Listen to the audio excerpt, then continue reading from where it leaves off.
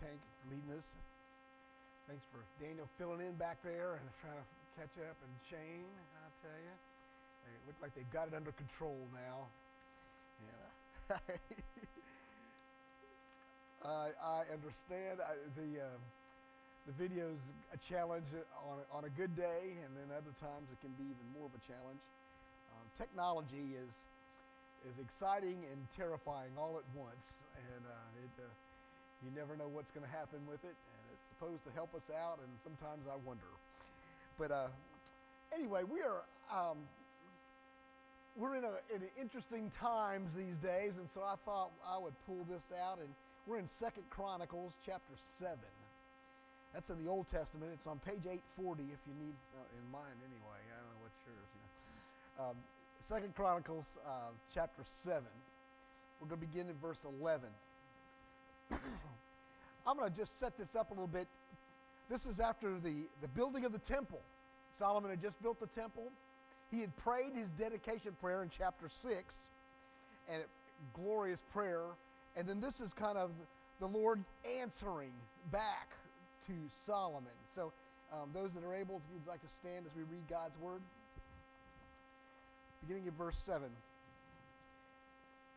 Solomon consecrated the middle part of the courtyard in front of the temple of the Lord. And there he offered burnt offerings and the fat of the fellowship offerings, because the bronze altar he had made could not hold the burnt offerings, the grain offerings, and the fat portions. So Solomon observed the festival. I read earlier than I said I was going to, didn't I? Anyway, give you some background. So Solomon observed the festival at that time for 7 days, and all of Israel with him, a vast assembly, people from Lebo, Hamath, and the Wadi of Egypt. On the 8th day they held an assembly, for they had celebrated the dedications of the altar for 7 days and the festival for 7 days.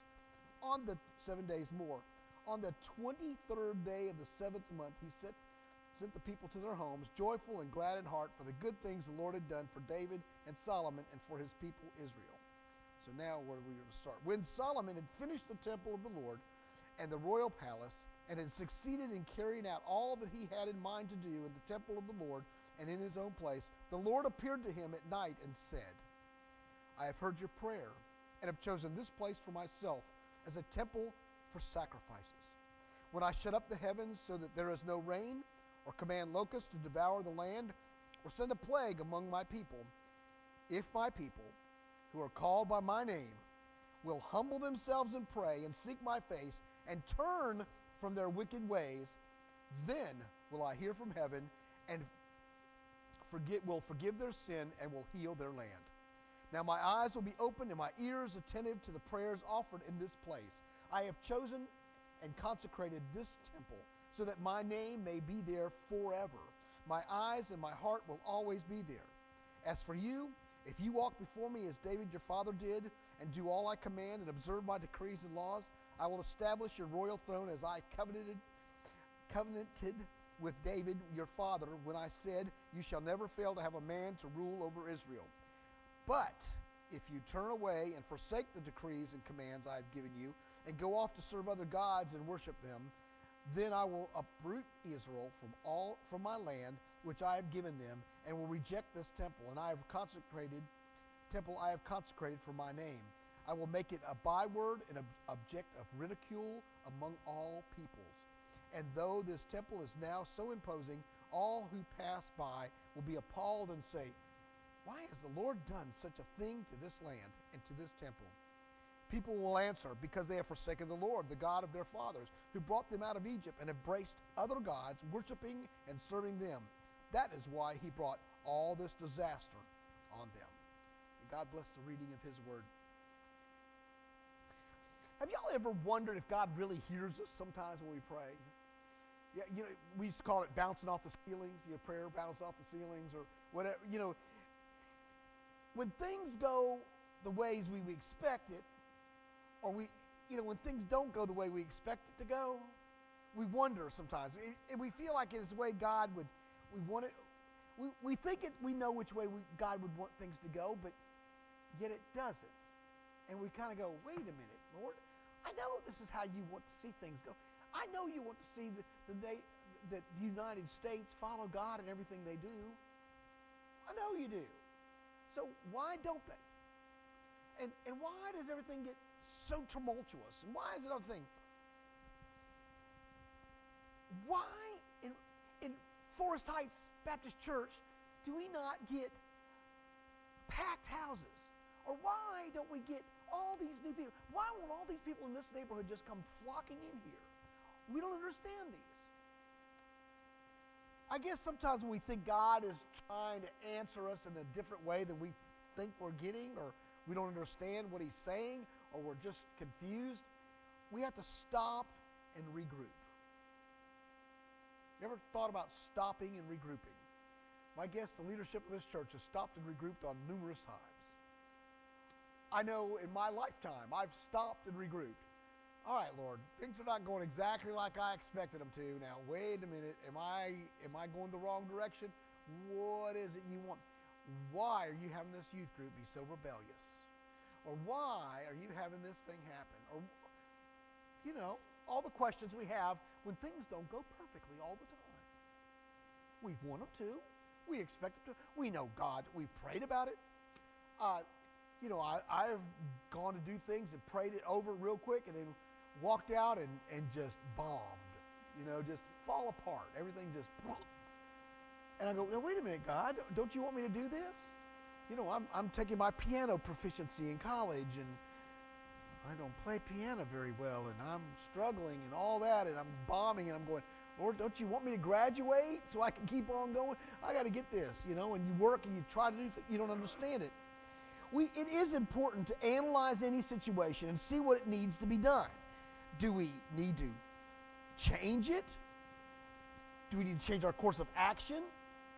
Or do we need to stop and listen? Do we just keep up with the flow and do it, or do we totally change directions? We all go through that, right? Do we want things, do we just kind of go with the flow and just kind of keep going along and pray God's going to work it out?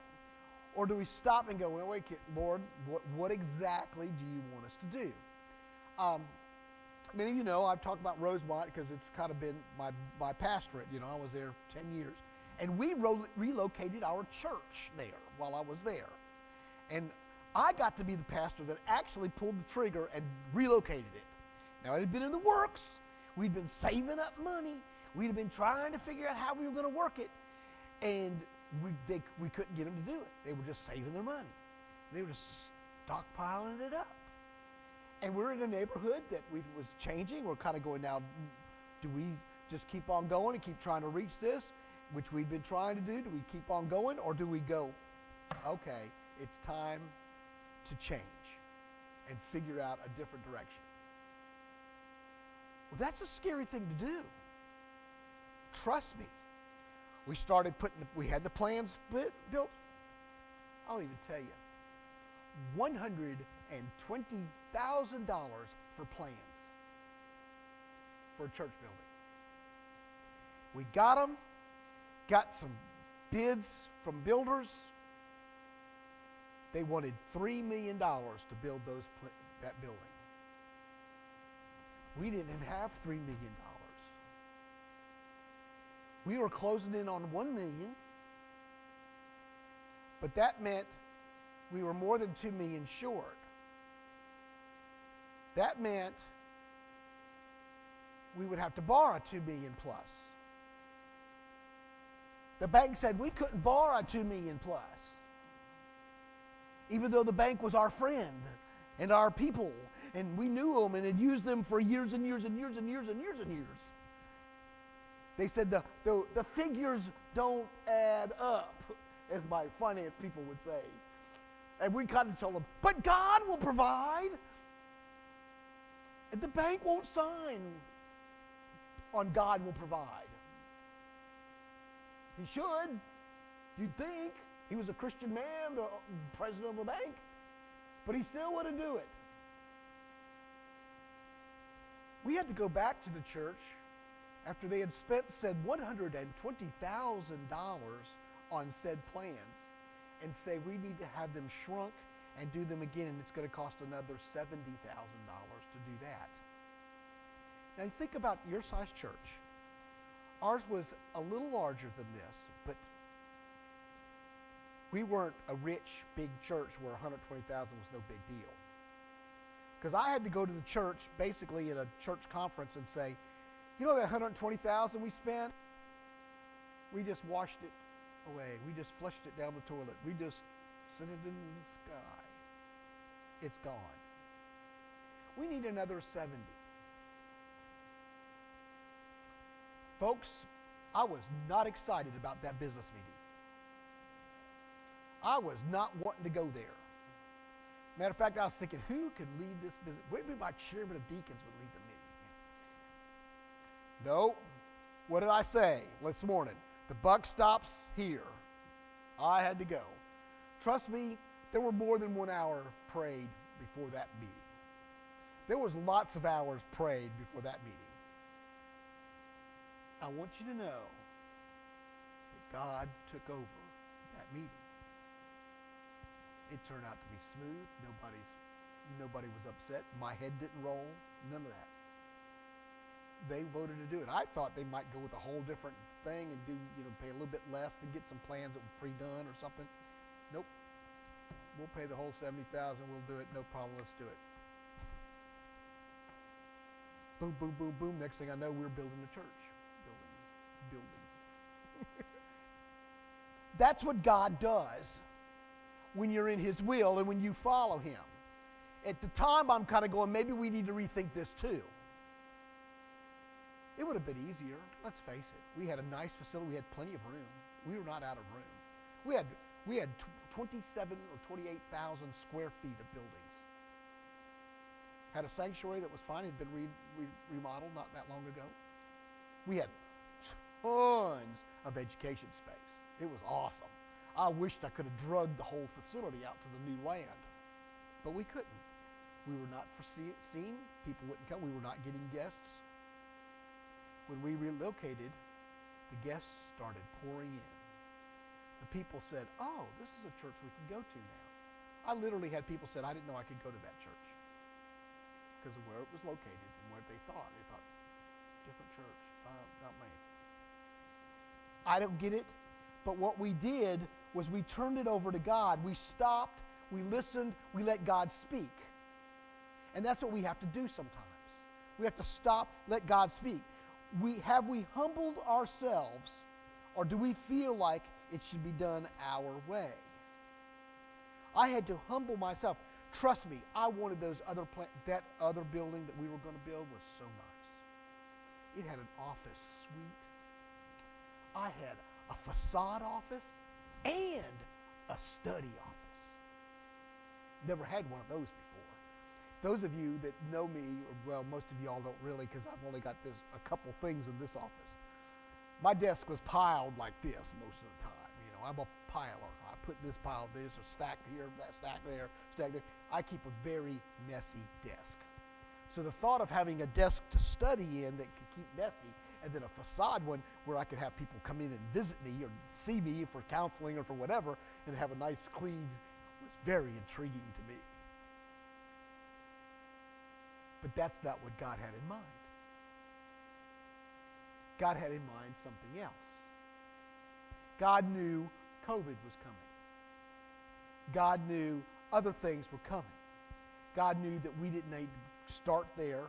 We needed to work and cram that one full first, which we did. It's interesting to see when God works. We try to sometimes we have trouble with handling difficulties because we're so busy patting ourselves on the back. I get to redo this, but look at me. I'm great. I'm a good pat. No. God kept me humble. Trust me. About the time I had to go to that business meeting, I got humbled real quick. That's what He does. He keeps us humble. And we need to keep humble before Him because we don't have the answers. I don't. I do not have the answers.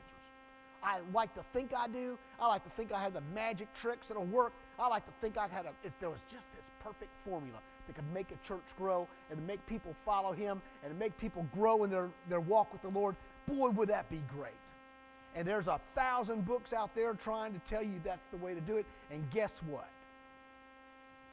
They don't work in every situation. What worked at Rosemont ain't going to work at Forest Heights. What works at Forest Heights ain't going to work down the street at Beach Haven. You see what I'm saying? It's our job to find God's will for our church, for us. That's how we grow. That's how we get in the center of His will. Have we been called? Have we been called by God's name? You see, we belong to God. I got that? We're not our own peoples. When we ask Christ in our life, when we become part of that family, we're His. We belong to Him.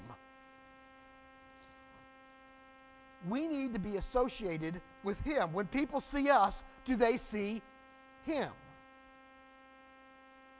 That's what needs to happen.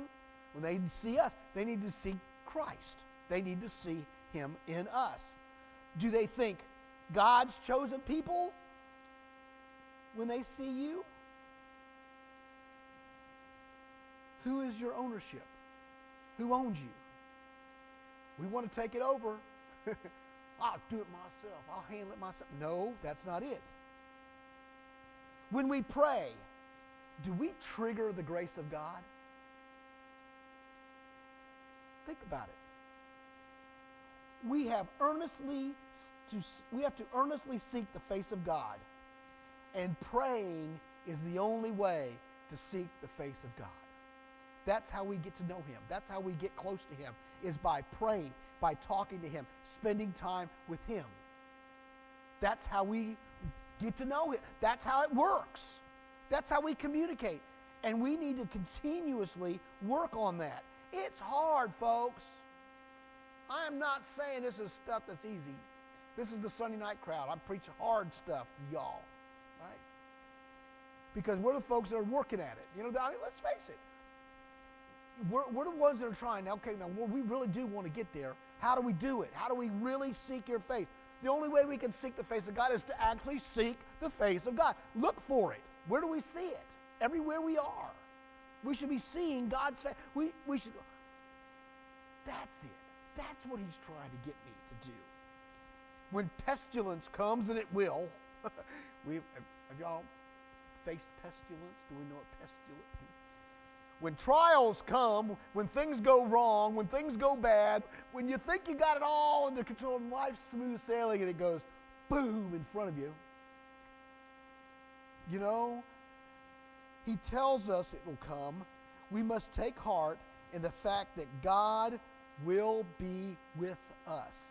He told him in this scripture passage, when I cease the rain to come, when the locusts come to devour the earth, He didn't say if it does. He says it's going to come.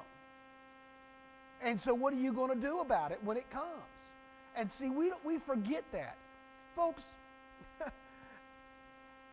we live in a world right now that if we haven't figured out the pestilence has come, it's time to open our eyes, you know, because the COVID pestilence, the crazy bureaucrats have all, you can line it up. What's come? All the things. Wrong is right. The right is wrong. All of our moral situation is out the window. I mean, everything about it is just like, I was hearing some of them talking this morning about some of the whippings their grandparents gave them. They were talking about it in Sunday school this morning. And you know, I look back at that and I go, you know, I remember my grandmama would whip me. You know, she would too. Only she'd make me go out and pick my own switch to whip me with. She wouldn't pick it for me. She made me go out, and if it was too small, she'd go try again, you know. And it wasn't no running from her. You weren't running from my mom. My mom was going to take care of things, you know. My grandfather, not a time. But my mom, Pop didn't. My mom did, you know. That was the way it was. And I said, well, you know, us grandparents today, we did. You want more candy, kid? You know, you want more of the, you know, I never thought about whipping one of my grandkids. That never crossed my mind. And probably because I told some of them the story this morning about when Troy got my mom, his grandmom, smacked his hand in about like that. He had done something, she just smacked it. Well, you thought she'd killed him. He told everybody he came in contact what Granny did to him. And he beat that arm harder than she did about how Granny did this and all that. You think my mom ever touched him again? Not a chance. Buddy, she didn't see him enough. She did that. But, that's the way it is. And the times have changed where grandparents can take on things like that, or when anybody can take on things like that. I remember in our neighborhood, a neighbor was just as welcome to whoop me as anybody else. If you were in the neighborhood, you were out playing, you did something wrong, my parents didn't care if one of my neighbors took me across their knee, because they knew I probably deserved it. And would probably, then, what was it? Back in my day, they would give whoopings at school. Now, I don't know if any of y'all had them whoopings at school, but if I got a whooping at school, then I was going to get another one when I got home because I got whooped at school, right? I wasn't doing what I was supposed to do. I don't know if that's how it worked at your house, but that's how it worked in my house, right? And you see, now there is no consequences, right? I mean, let's face it. Criminals are getting away with stuff. When people can walk into a drugstore and carry out $999 worth of stuff without having anything happen to them, and walk by the security guard and do it, there's a problem. We've got pestilence in our world today, and we understand that. He said it's going to happen. So God's answer to us and to Solomon, after Solomon had prayed, he said that God answers back that even though the situation may be bleak, that we have sinned, God is promising to be with us if we will pray, if we will seek His face, if we will humble ourselves, then we will hear from heaven, and He will heal our land. When we've turned from our wicked ways. Our problem is our land does need healing. I think we can all agree with that. Our land's only hope is God. I think we can all agree with that. Our problem is, will we let Him do it? We can't always assume that all this stuff going on is against His will. And what I mean by that is He trying to teach us lessons? Because He told them, here again and here, saying, when I command that there's no rain, when I command locusts to devour the land, when I send a plague among my people, we got a plague going on right now? Sounds like one to me. Then we as the people have got to go and pray and seek His face and turn it all over to Him. We can't assume that He's not trying to teach us something. We must support and do everything in our power to find God's will and live in it. We have trying times ahead of us. I have no doubt. They're much more trying than I think any of us really even understand or can fathom right now. I wish we've hit the bottom and hit the darkest we're going to be, but I'm afraid we haven't. If I saw some turning, I might think that, but to me they seem to be what we call doubling down on it. They seem to be going even farther. How much farther can we stretch it? How much farther can we push? And our first reaction may be to fight or flight. I can't tell you, I would be lying if I told you I've not thought about, now what other country could I live in? Seriously, I really have. I've thought about where else could I go that would be better? That would be flight. I would be lying if I said I'm not worried about another civil war. That would be fight. I pray that we're not there or going there, but I don't know. I don't know. But you see, what we really need to do is find a way to seek God and let Him heal our land. We're not going to be able to do it, folks. we can't heal the land. They're not listening. They think they have all the answers. They think they know more than we do. All we can do is humble ourselves and pray, turn ourselves from our wicked ways, and continue to do what we know we're supposed to do in getting God's will. And then say, God, you got this. We trust you. We want you to take care of it. We are charged to be faithful, loving, concerned, obedient followers of Him. That's what we're called to be. And if we will do that, we can maybe get Him to take over and heal this land. And when God's people work that way, we can see change. It's easy to say He didn't answer our prayers when things don't go the way we thought they should. If you remember, if you read through this Old Testament, He appointed some kings they were bad people. And He appointed them as kings to teach them that you go your own way and see where it gets you. He told Solomon, if you'll keep up following me, one of your household will always be in control. All his household didn't always follow him, did they? And they didn't get control. That temple's not standing anymore. People have what? What did he say would happen? They would make a joke out of it. The Message says it kind of funny.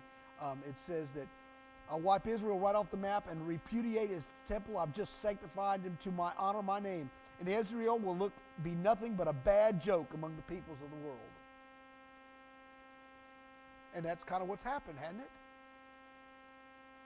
Why? They didn't humble themselves and turn from their wicked ways. They kept following.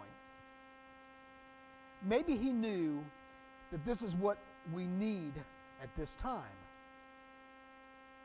We, as Christians, must be prepared to stand up for our faith, because we're obviously going to get called out to do this. If we don't stand up for our faith, we're going to be called out to do it, folks. You're going to have opportunities to decide, I'm going to stand up for my faith or I'm not going to stand up for my faith. We have to know our beliefs. Folks, please know what you believe. I love the song, I know whom I have believed and persuaded that He is able to keep that which unto Him of His that day. Because that day is coming. It's kind of already here. And if we don't know our beliefs and are strong in them, we're going to be in trouble. We need to major on the things that are important. We got to pray for little things and understand that we have all sinned and fall short of the glory of God. All of us. Not a one of us in here hadn't sinned and fallen short of the glory of God. And we've got to continue to pray. So how are we going to help this sin-filled country see God's face in us? You see, that's the answer. When they are out there and they keep looking towards us and they see Christ, when they see God's face, that's what will help them turn. They will need to see that difference. How will we handle negative stuff? How will we handle persecution? Because it's coming. We humble ourselves, we seek His face, and we pray. And we pray. And we pray. And we pray some more. Because, folks, that's our only answer. We have no other options. We are in the pestilence. It started. Now it's up to us, God's people, to pray and to seek Him and seek His direction. And I'm just naive enough to believe that He'll do it, that He'll take care of it, that He'll help us through every step of the way. I just trust Him to do that. And I think He will. He's told us in His words if we'll do these things, he will come and heal our land. So we've got to work one by one to get enough folks to pray, humble themselves, and turn from their wicked ways so that he'll heal our land. Let's pray. Lord, we thank you for your word and what it teaches us. Lord, we need you. We need forgiveness from our wicked ways, Lord. We have done so many things. We all sin and we fall short. And Lord, we need your forgiveness. Lord, we need you to permeate our lives and to live through us. We need you, Lord, to help us. Help heal our land. Help heal our souls. Help heal our church. Help heal our homes. Help heal us individually. Because, Lord, you are our only hope. And we turn our whole lives over to you. Thank you for your presence. Thank you for your promises. We love you and we praise you, Lord. In Jesus' name, amen. I invite you to sing now as our closing hymns, our invitation hymn. I invite you to come if you have any decisions to make, but we're going to sing, Precious Lord.